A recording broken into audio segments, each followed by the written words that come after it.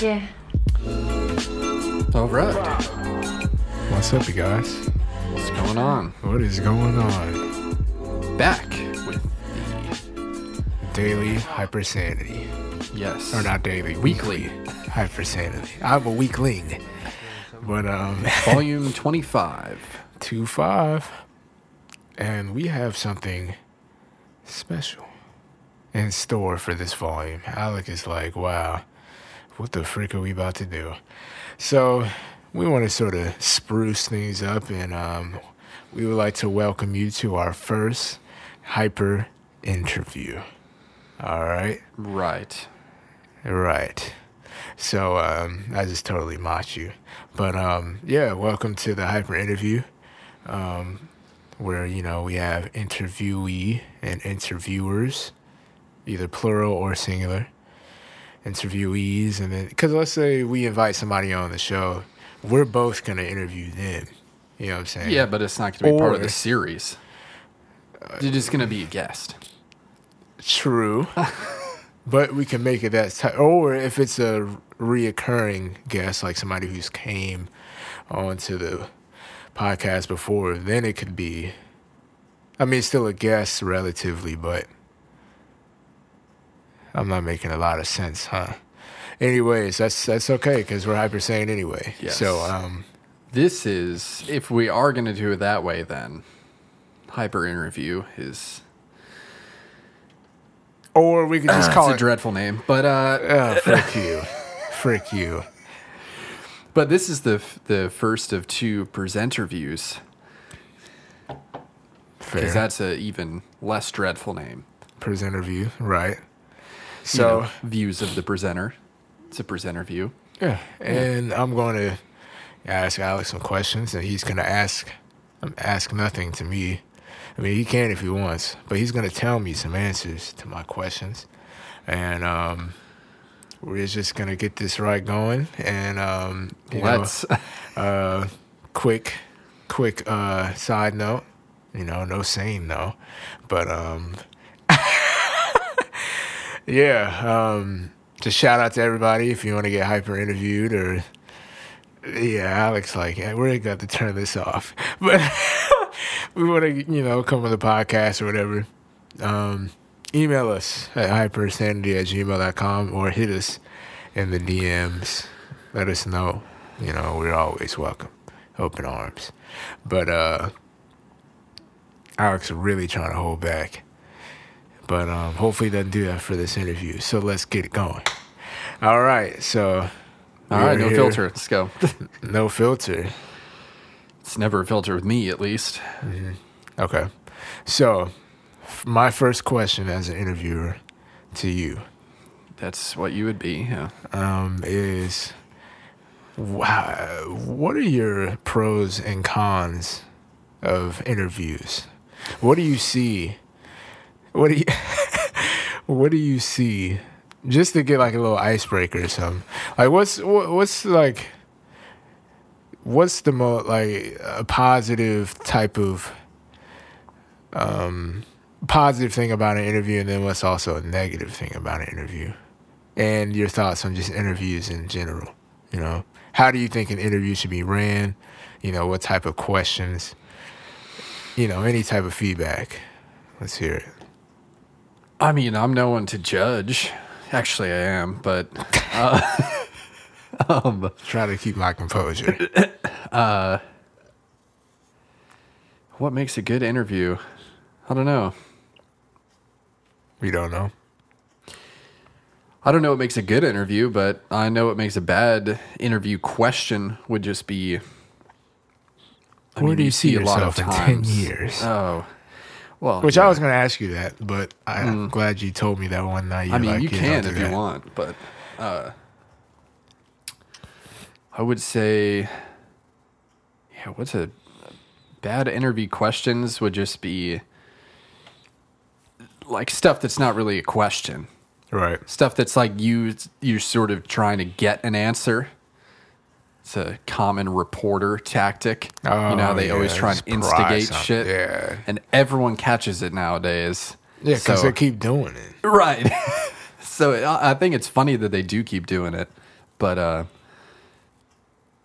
yeah, that, I don't know, good interview question, something that makes you actually think, pretty much. Just something that makes you actually take a second before you answer it. If you're able to rattle it off, I mean, it still may be a good one, but yeah. So that was Say a it good just needs to question make you then. think. In theory, that was a good question. Right.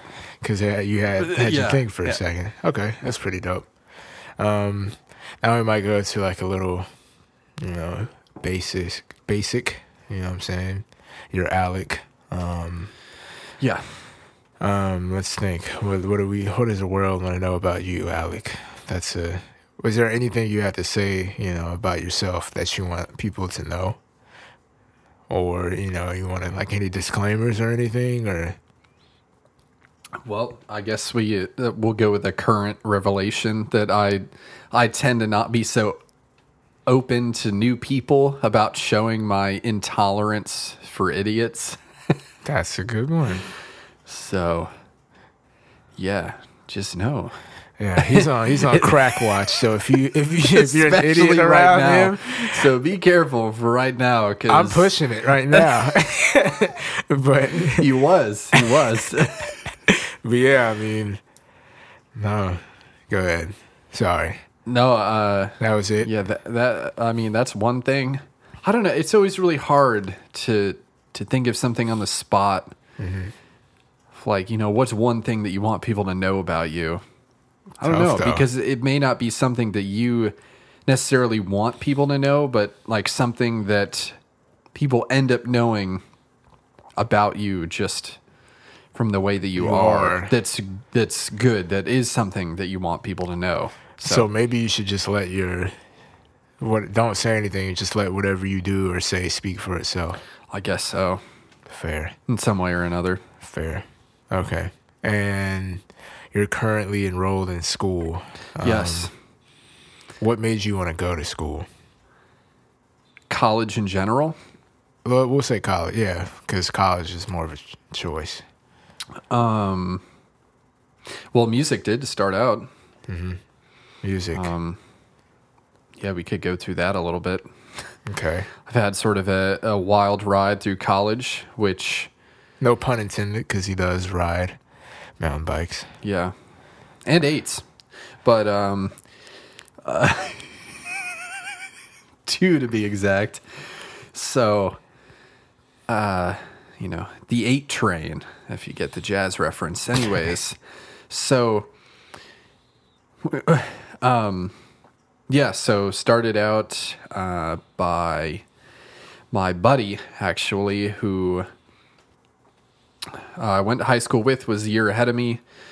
And he convinced me to audition for the music school that he was attending, which is Berklee College of Music in Boston. And, so I applied to several in-state colleges, Florida State, UF, I think UCF, because everyone applied there. Sort of a bunch of fallbacks. I had ended up auditioning for, on trumpet for FSU. But then I had also lined up this satellite audition for Berklee, which was, they do them all over the country at a certain time of, I think mine was actually pretty late. Yeah, it was on my birthday, believe it or not. So it was on my birthday, my last semester of high school, and the decisions came out, I think, March 31st. My birthday is on the 26th, so only about a month in between. So mine was pretty late in respect to a lot of the other auditions around the country. So yeah, 2.5. So ended up doing it. Practiced. It was, play a jazz standard. Have a track ready. Know how many choruses you're going to improvise. And then, so play the tune, improvise, play the tune again, and then end it. So I had to, chop a track. So I had that. And then there was a lot of, like a listening stuff. It was like they would clap a rhythm and I would have to clap it back. I mean, some of it was, infantile, but when you think about it, it probably weeded out a lot of people. And so, So yeah, did that. It was like 15 minutes. Took 2.5 hours to drive there and back home. So 5 hours traveling for 15 minutes. And yeah, ended up getting in.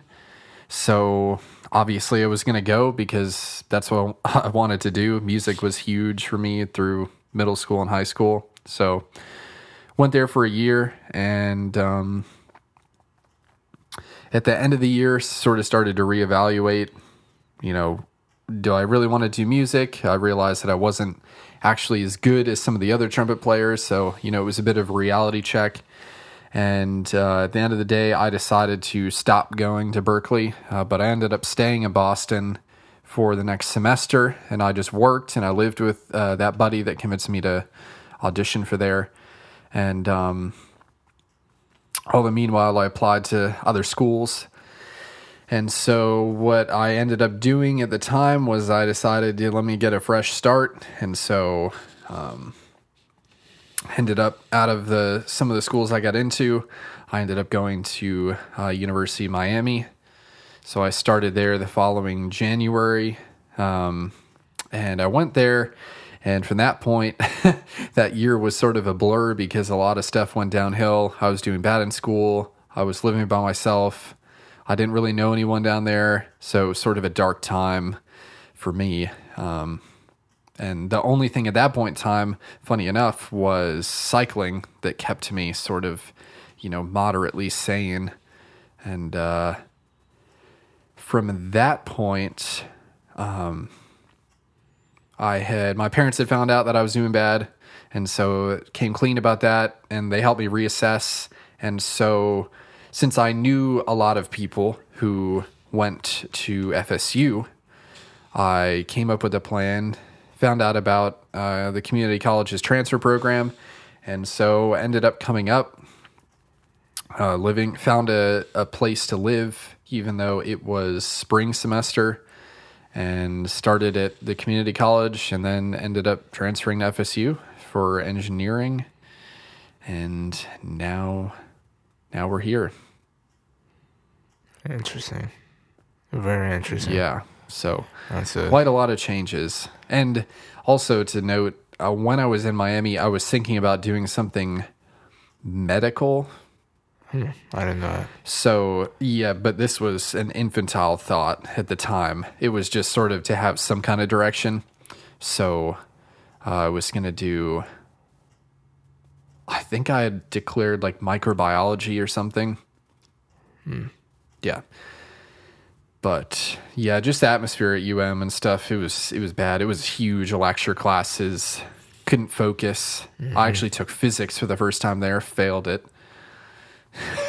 Whereas at TCC got an A, so that shows you how much that affected it. But yeah, so music to engineering, and I usually leave out the UM part because it's sort of irrelevant in the scheme of things. Not at all, though. I mean, yeah, it's not completely irrelevant, but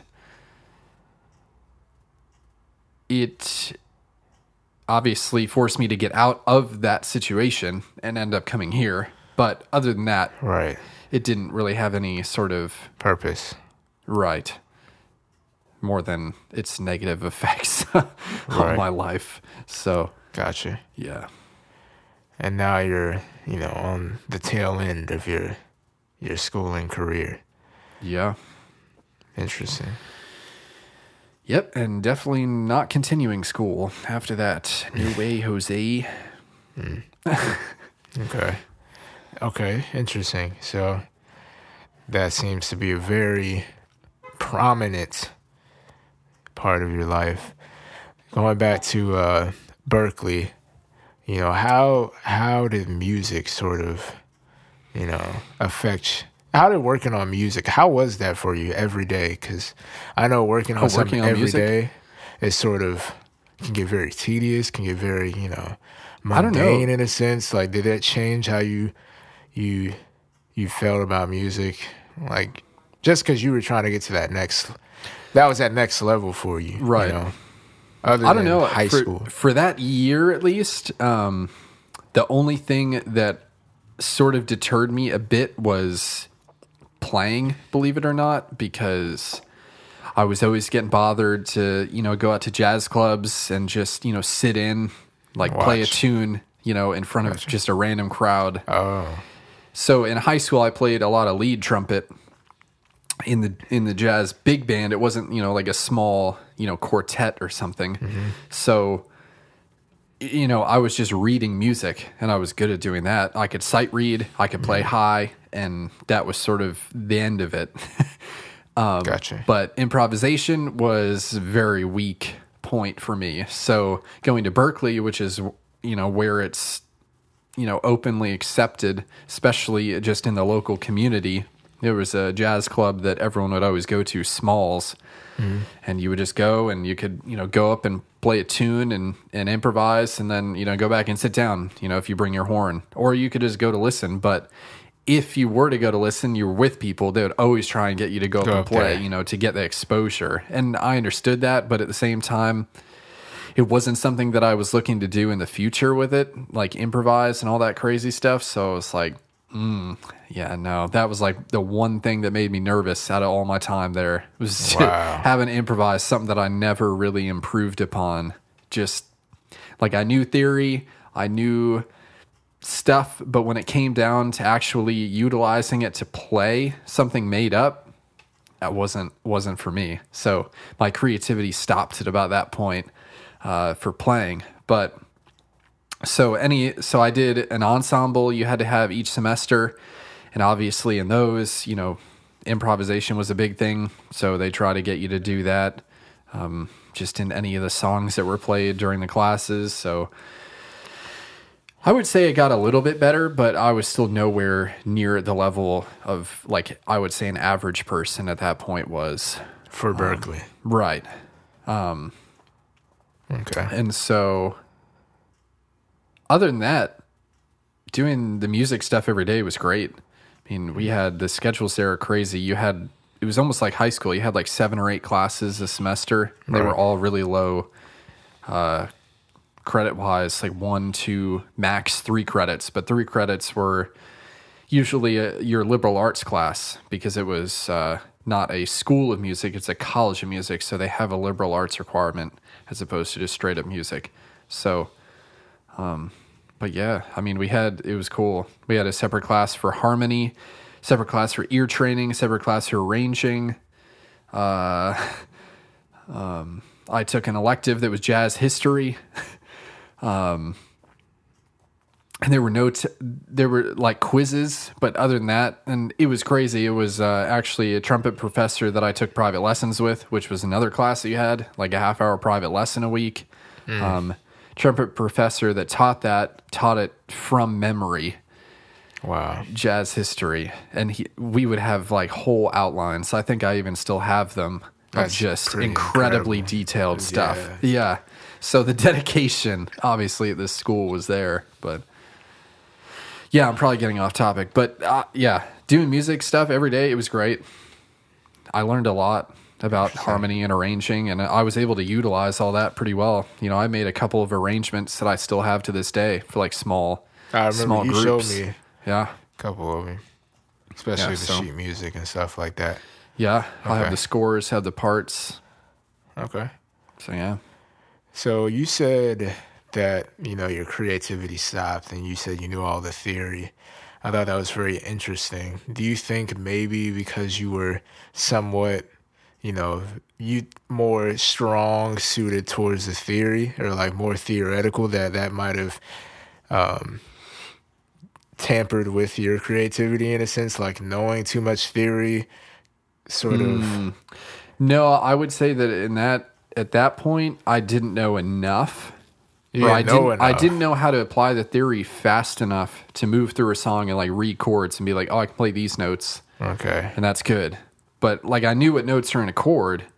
Right. But it was just the speed at which I could process and then put that back through the instrument wasn't there. Gotcha. So, yeah. And then besides that, just a natural like ability to improvise because some people have that and then... Right. Or they just have an even better ear and they just, can rather hear stuff what's coming to them and then put it through the horn. So it was just that connection of like being able to hear what I wanted to play and then putting it through the horn. I never really never really got that. But see, that's why I was asking, like, the theory thing, because I feel like, or not really more of the theory, but more of like understanding the structure of like how music and stuff goes and chords and whatnot. Maybe that could have took away from, like you in your head, let's say hypothetically, you're playing something and you're like, I don't want to play this note because it's going to sound bad type of thing. Because I know by theory or I know by whatever, that's going to sound bad. So it sort of hinders you from not playing that. You get what I'm saying? That's what I was mainly hinting at. Maybe, but what they say is there's no wrong notes. I mean, there are, definitely. But see, that's you. But if you gloss over it enough, you can sort of work it in, but there are ways to play wrong notes in improv for sure. But yeah, it just never really clicked. Okay. Honestly, I don't think it was necessarily the theory holding me back. I think it was just my ability to come up with things just out of the blue, pretty much. Or in the context of a song. Gotcha. And some of it may have come is that I, was only in my infancy of studying, like, or transcribing previous, like greats solos and stuff, because I know that helps a lot. So you develop sort of a repertoire of, licks and different things like that. Right. So I hadn't really got too much of a chance to do that since, I was more focused on just actually playing the music that was there in front of me. So maybe if I'd stayed at Berkeley longer, I would have gotten better, but okay, it definitely would have been tough because I was not on track by the end of the first year. You run on track?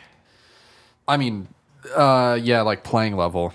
Like, because we were like graded on our ability to improvise and things like that. So I was, a little bit subpar from where I should have been, but happens. Yeah. Okay. One more sort of question towards that aspect. Do you think you were living up to your fullest potential at the school? And if so, or if not, why? Why weren't you? Like, do you think you were giving it all your all to be the best player you could be, or was there anything that was sort of stopping you outside? That can be confidential, but I would say I probably didn't put as much effort forward playing as I could have. I could have just thrown myself out there and, gone to the clubs, played, just forced myself to do it. But,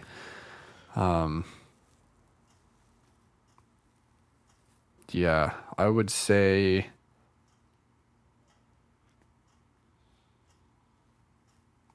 I wasn't there for long enough to really know, because in some ways I was still adjusting. I hadn't even declared a major yet, because you don't do that until your third semester or second year. So I sort of was just there, trying to work up. Plus, I didn't have the opportunities yet, really, because my playing level was low.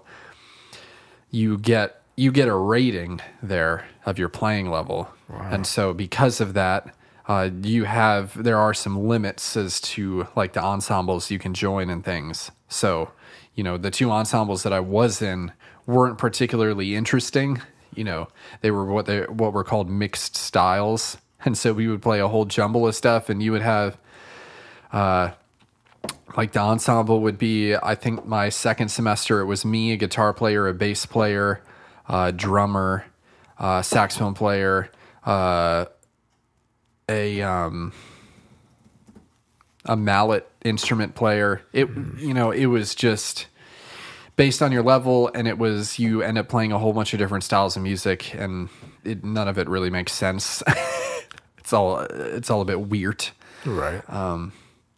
So I hadn't got to the point where, I got my rating up so that I could play in, like, say, like a funkadelic ensemble or something that really was interesting, or that I wanted to play in, or that, was... Your technicalities weren't there yet to get to that.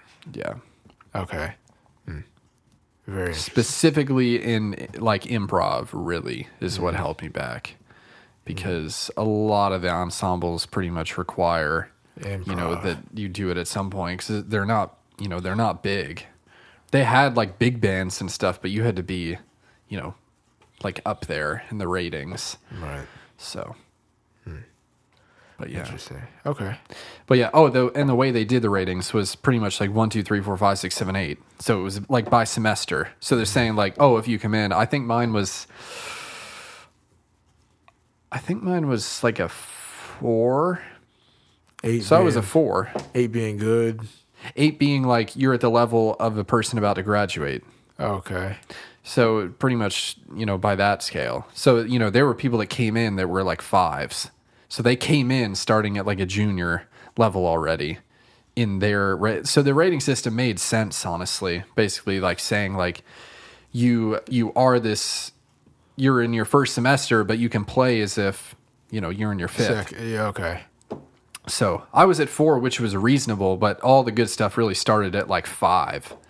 And you could get waived to get in, but you'd have to know like a professor to do it. So, yeah, I don't know if they've changed that since then. I mean, that was 6 years ago. So, and I know that they merged with Boston Conservatory shortly after I had left. Okay. Actually, in like the next couple of years, which was like dance and all that kind of stuff. So it's just like a School for fine that. arts. Yeah, so they merged, and now it's just called Berkeley. College. Yeah. No, just Berkeley. Oh. Yeah, so. Dang. Okay.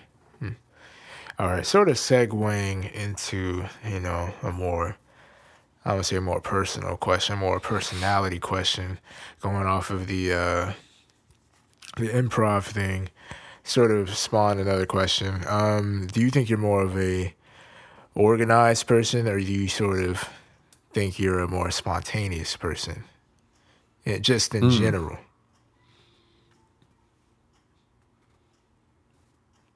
I would say that I used to be more organized. I was still somewhat flexible, but I liked things to be planned out. I would say that now, I would say that I'm a good mix of both. If things can be planned out, I'll plan them out. But I would say I'm not as organized as I used to be. Okay. For sure. And part of that is because I'm not doing as much. Say, like in high school, I was really organized. So I was doing school, band, and tennis. So, I had to make sure my schedule was good and all the extracurricular stuff and all that. And so, it was organized. And then obviously I still made time for, doing whatever, goofing off. Right. But yeah, now it's, yeah, I don't necessarily develop as many like plans, like even going through the day. I'll just be like, oh, I'll do this now. And oh, okay, I need to get that done. So I'll go ahead and do that. Gotcha. I don't wake up in the morning, write a list out and say, okay, this one I'm going to get done. Maybe the night before I'll be like, yeah, I should probably do this and that tomorrow. And then at some point during the day, I'll get them done if there's no time constraint. But I won't be like, yeah, I need to get this done by 11. And then I'm going to do this until 1 and then take a break. And then, yeah, I couldn't be that regimented. If I had to, I probably could, but. Okay. Yeah. So do you think that sort of applied to your decision to go to Miami after Berkeley? Or was like what applied? Like maybe you saying you can't be very organized, or or just. Oh no, the did reason. You have a plan, or like how organized was your plan going to Miami, or like did you have a thought process like, okay, I'm going to do boom, yeah, boom, my boom. thought process going to Miami, was that I was going to finish out there, of course, at the time. Right.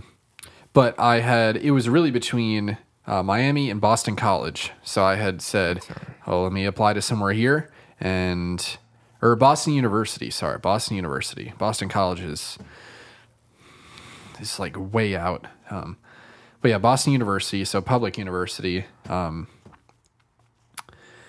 And that was, I mean, right down the road, basically. They had their campus was really long, like down one of the main roads, just a super long stretch. But in my head, I was thinking, because I knew how the music scene was up there, and I was with my buddy, and I was just like, I think that I need to change the scenery in order to actually change my track and what I'm doing. Right. Which in hindsight, I think it would be interesting to know how it would have gone if I stayed in Boston, still being around all that stuff. Maybe it would have motivated me to, do the other things, or would it have distracted me? I don't know. But at the time, it seems like I was thinking it would distract me.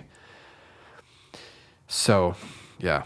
So wanted to, start anew, completely new location and new direction. Okay. Interesting. And the Miami Times, you referenced as more of a dark time. Yeah. Did you have any sense of like, okay, it's going to get better, or you just knew? Because I feel like there's a lot of situations where you sort like a person will be like, yeah, I know I'm in this sort of rough patch right now, but I know it's going to get better. Like I might as well tough it out. Or, I mean, obviously you didn't, but was there a point in time where you thought you would be able to? I did after my, well, actually, I'm trying to remember. Was it first semester? I don't know, a lot. I don't think about it a lot. So some of it, I sort of forget the timeline, but I think my second semester went more downhill, but like the first semester wasn't too hot. And then, I just worked over the summer a little bit there, and, second semester came around and I was like, all right, we're going to go in, and the motivation wasn't there. The stuff that I was studying wasn't interesting. I wasn't understanding the classes. I think I had what was I taking? Like medical sociology, did terrible. Actually, I missed the second exam in that class. I missed it. Oh. I think I slept through it. Wow. Yeah. That was be the first of two times that I was to do that. So that was particularly uninteresting. It was like an 8-person class. We sat at a conference table in a room. It was really bizarre. Yeah, with the teacher there. And so it was like really interactive, but I didn't know shit. So that, and then I think I first attempted Calc 2 there as well.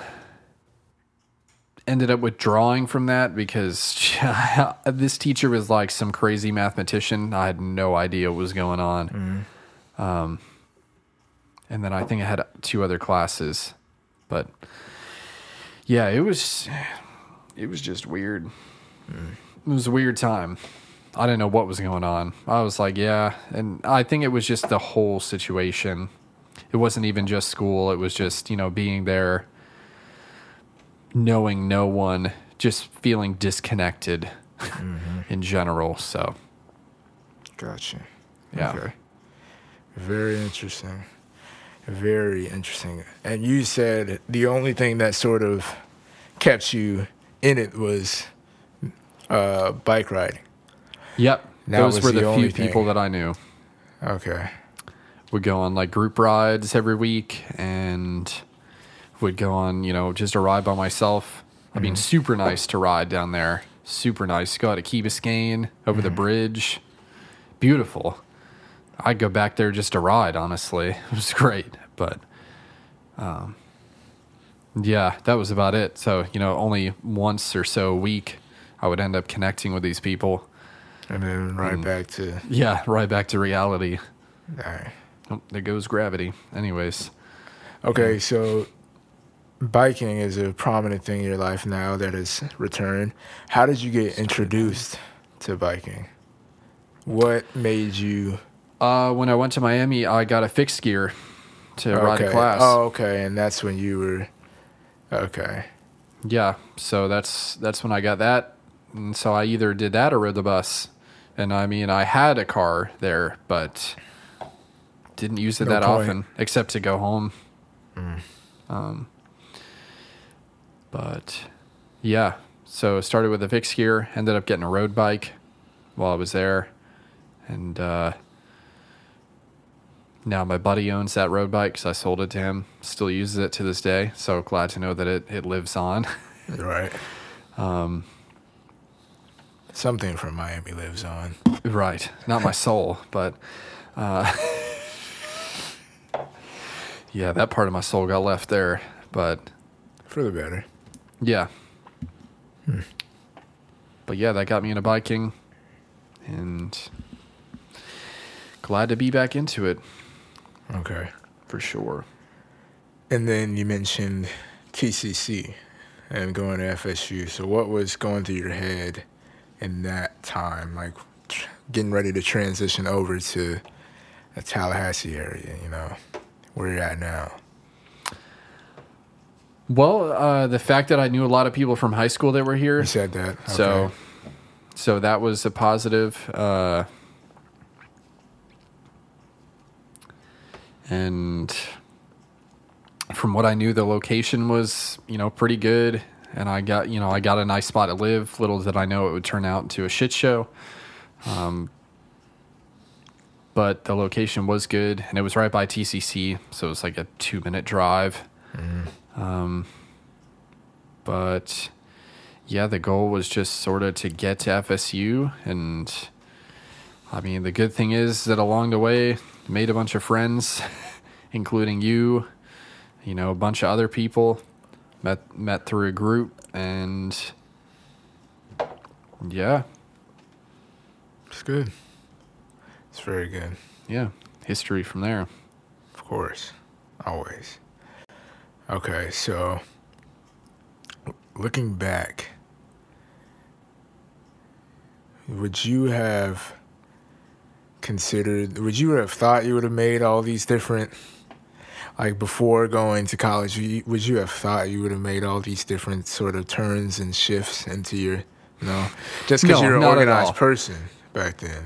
Not necessarily, because the biggest misconception leaving high school is that you will go to college, hit 4 years, and then leave.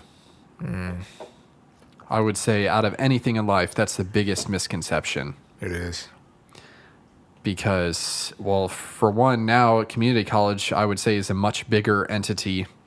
And, places doing the program of like, hey, you can go here, get all of your bullshit classes done that have nothing to do with your major, and save money, and then go to a major university where you have already had 2 years in sort of a cross between high school / college atmosphere, and know what you want to do by then, and then just do it. 2 years, bam, done.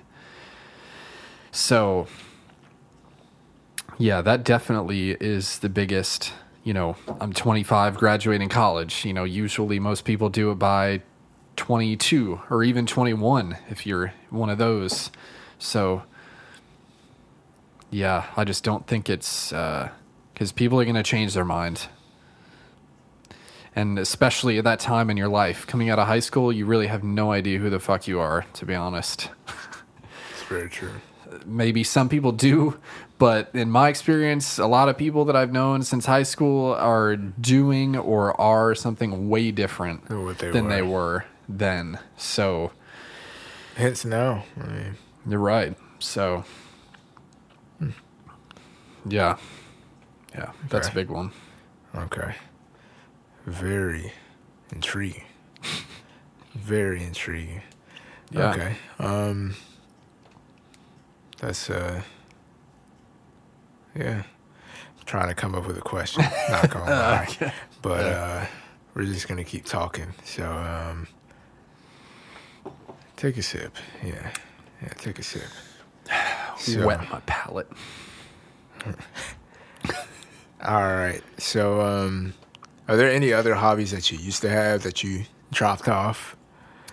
I mean, tennis I would consider was a hobby. Okay. When was the last time you played tennis? It's been years. Like since you stepped foot on a tennis court. Yeah, because I remember I did. So 2 years after high school, which would have been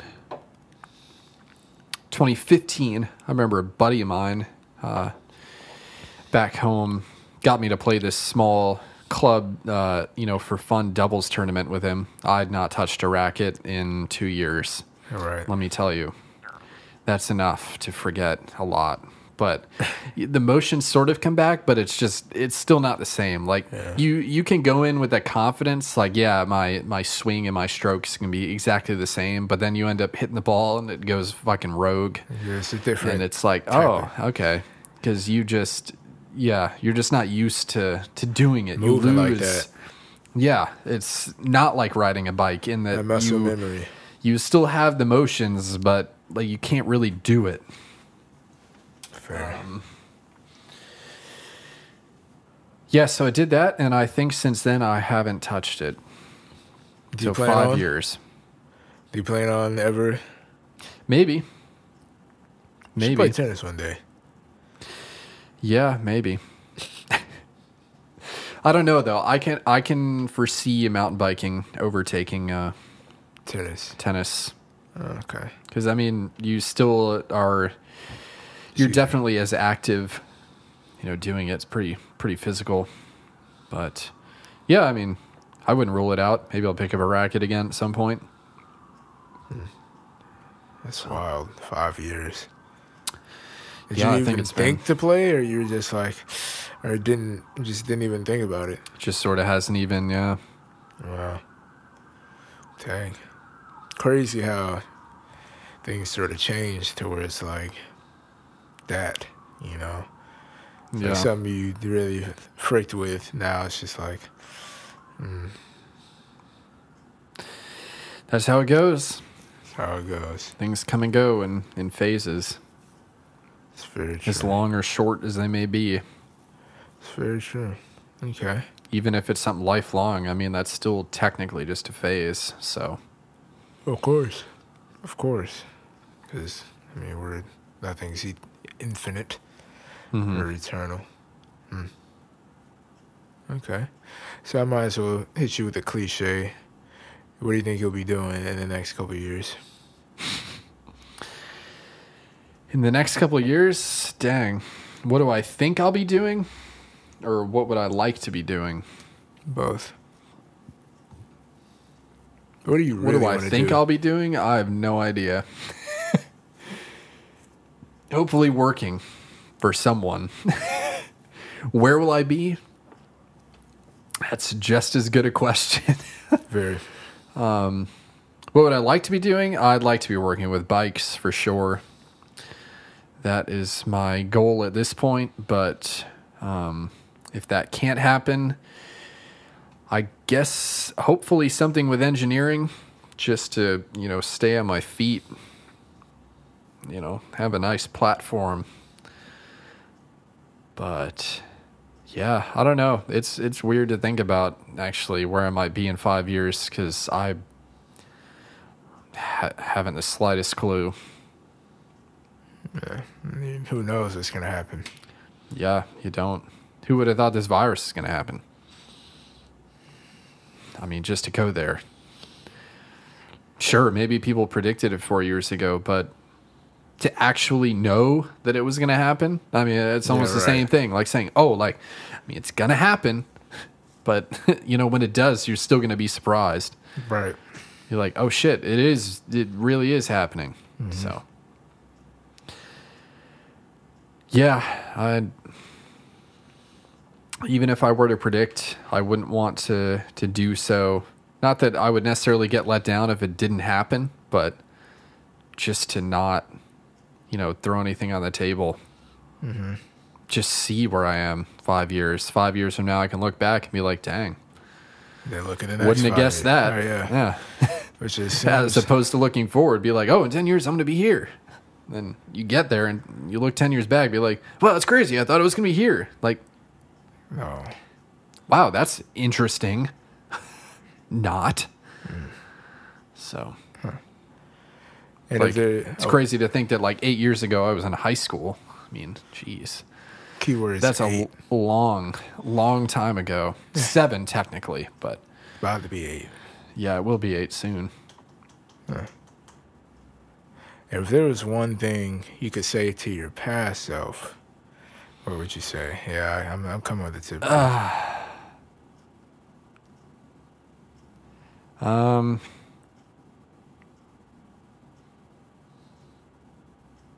You don't have to answer.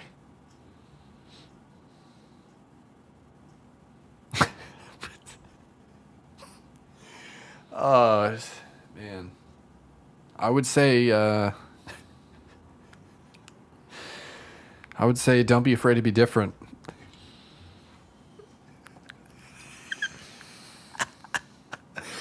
No, that's a joke. I had to come with a joke because it popped in. But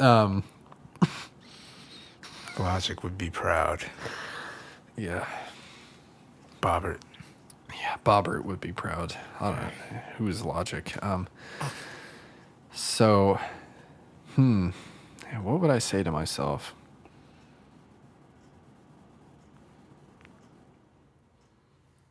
I would probably just say, like, don't be afraid to explore, like, different options.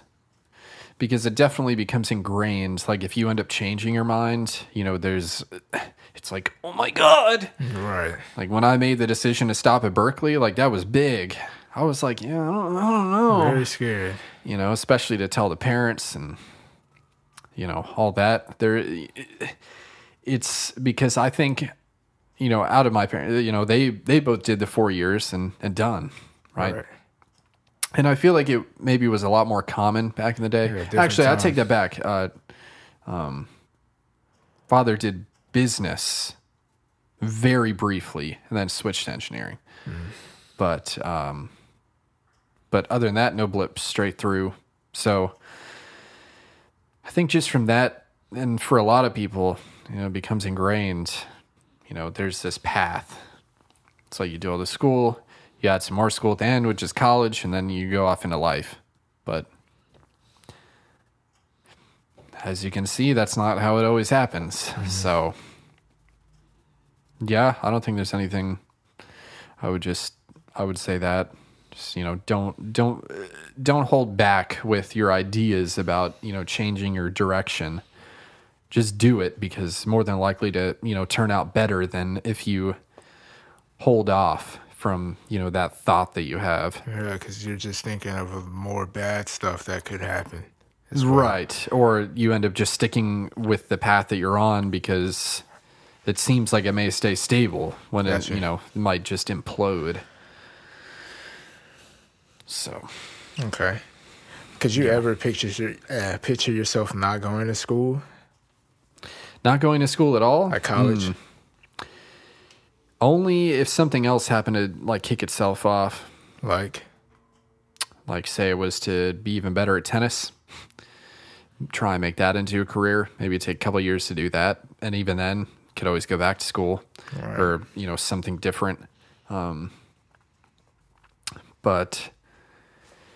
yeah, I would have had to have something going. Probably to not go to school, which was, you know, just the way it was raised. So I think a lot of it comes from that. But yeah. Okay. Did you have any, like, outlandish dreams? I mean, we all have those outlandish dreams in our childhood. Were any more prominent than others?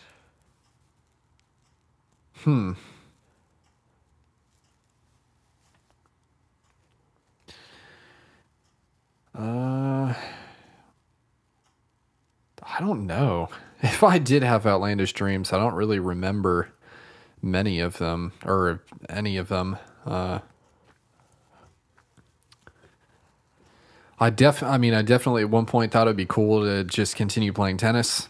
Yeah. You know, was a huge fan when I was going through high school. Would go to tournaments, you know, play in tournaments, go to watch tournaments, watch pros, you know, watch on TV all the time. Right.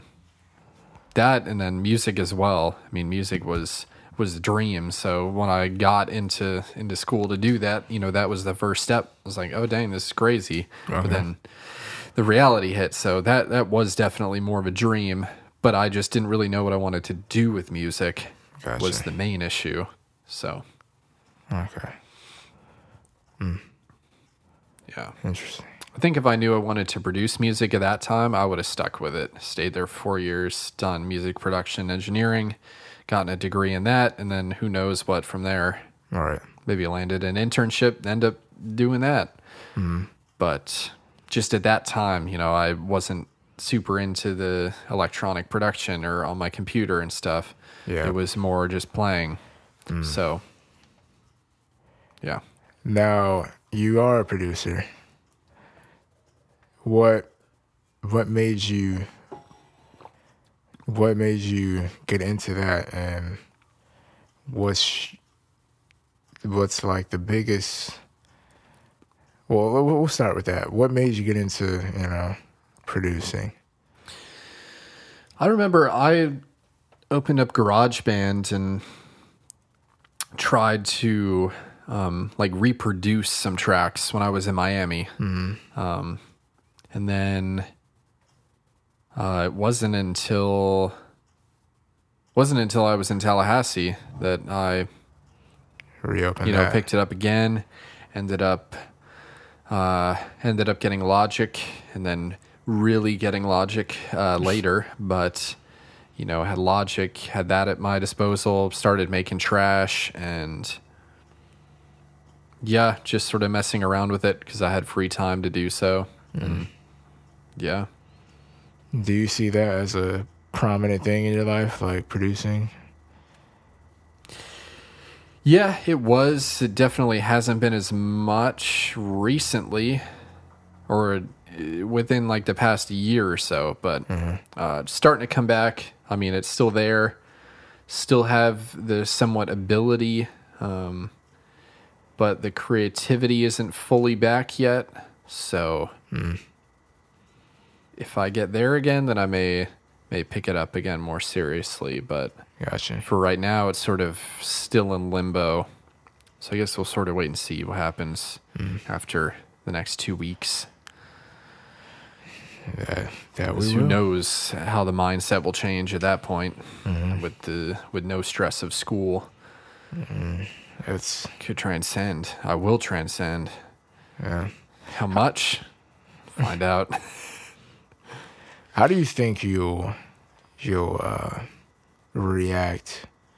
The first day when you finally come down from that transcending that school is done.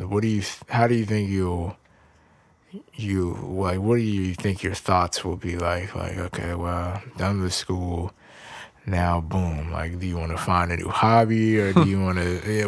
What do you think? It's probably gonna take a day, but I will definitely switch focus back to trying to get a job. Because I mean, it's got to happen in some respects, or an internship or something. Okay. Obviously, it's not the best time to get one, so probably gonna have to work twice as hard, but at least there's not a whole lot to think about in respect to that, sort of just doing it. Yeah. So that'll be something to fill the time. I would assume that I spend a lot more time on the bike outside, being free, literally from the indoors, because it's about the only place I've been right now. And yeah, mindset, I would imagine that I sleep better.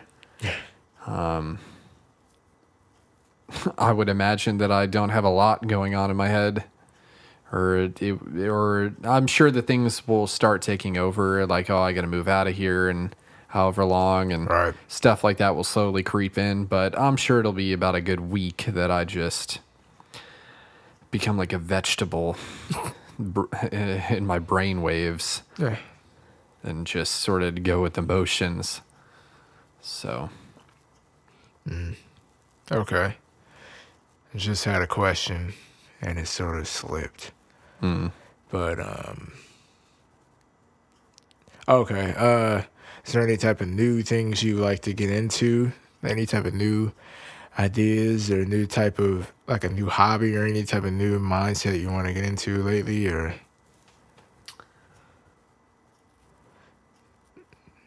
Too busy to think in that way. I just want to get a lot better at mountain biking.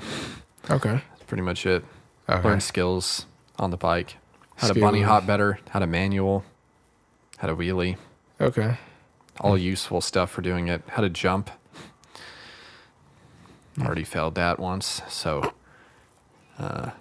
was a bit too ambitious. And I mean, looking but you back went on for it, it though. You were I did. spontaneous. Yeah.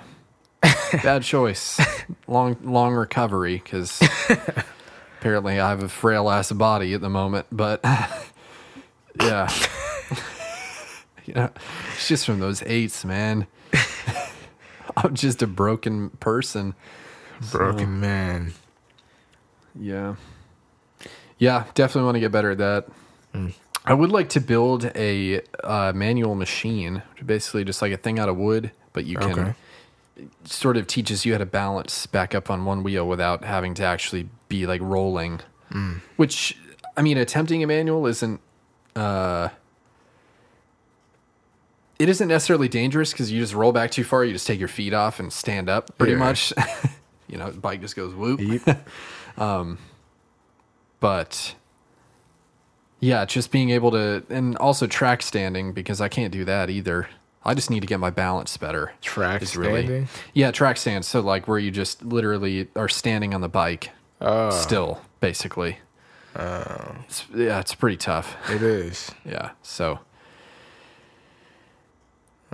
yeah, just getting better at those skills. Okay. Basically. Dang. I just had a question and Skipped again. yeah. Wow. Wow. What's the time looking like? Okay. Well, that's a good, decent. But I got like one more sort of topic. Okay. Sort of to close out. How do you feel about this podcast, Hypersanity? And what were your expectations going into it? What were my expectations? Well, seeing as this wasn't the original podcast idea, my expectations before it were a little bit different because it was going to be more of a shoot the shit kind of deal, which this sort of is in some ways. But yeah, it was just sort of to get the new ideas out there, the new views, just to put them out there for people to hear. And, if nothing else, then just to have it on record, like, wow. We did that. Yeah. You did that. And it's something to do. It's something to de-stress. It's something to look forward to. It's a constant. Even though it's not constant, because, the topics aren't. Right, but just doing it. Yeah, doing the cast. Yeah. So, yeah, like actual expectations, I don't know if I had any specific ones. I just hope that, more people find it interesting and end up listening. I would like more people to hear it for sure. I feel like that's what anyone who does a podcast, sort of wants is just people to hear it and enjoy the content. So yeah. Okay. I would say that's pretty much it. I think that we're doing a good job. I think that we have a pretty good audience for the moment, for being new, for not having the tools or something lack thereof for marketing and whatnot, getting it out there. But it's hard to do. Very. It's hard to do. So very. So yeah, we'll just keep doing it, build up a library. And I mean, that's the best way to do it. Just like music. Once you have a bunch of music, there's stuff for people to pick and choose from. I'm sure that some of these casts, may hit, some others may not. Same goes for anyone doing a podcast, honestly. So really anything. Some's gonna hit, some's not. Right. It all depends on the person. So. Okay. Well, that concludes this interview with Alec. Thank you. And yeah. Hopefully you're not feeling dead inside, boy. I was holding my frame for the good part. You know, I was keeping my composure. But yeah, I mean, I'll just try to do something different. But hopefully, that was sort of intriguing. And, Yeah. yeah, I mean, This has been the Presenter Review Part 1. Part 2 coming in 2 weeks. 2 weeks.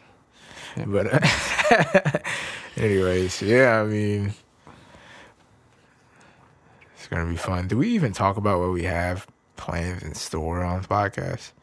Like next volume, we got some real special in store for you. Types. Funny. We don't even do that. Should we? I mean, we could plug it now. We sort of have the next 3 laid out. We do, and they're gonna be. So You might like them. yeah. I don't know about 26, but 6. yeah, 26 is going to be Very well, interesting. it's 26 a meaningful number between the two of us, and yeah, we're going to review. We'll just come in. All right, I guess We'll come we're not in going to with it. tell what Let's- that is. but 27 is going to be We can tell 27. it's going to be Kamari's. Kamari's going to be the interviewee. I'll try my best to come up with the questions, even though I'm ass at it. And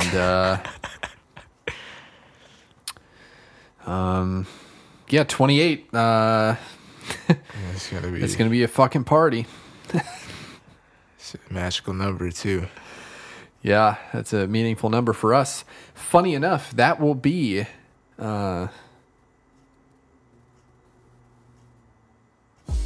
actually no, that won't be. That will be a week. That will be the weekend after it's been a week that I will have been done with school. 2-8. So after that week of 8. nothingness for me, which can I talk talked about about, then yeah, we can mention it. Get the full. Anyways, the full. Let's not say. Full disclosure. Anyways, Yeah. Anyways, yeah. A lot looking forward to. A lot to look forward to. And you know, like I said, or like we said before, email us, hit us up. Got any questions, concerns? You know, if you want to know more. And yeah, I mean, till then, you can do the honors. all right. Stay hyper sane.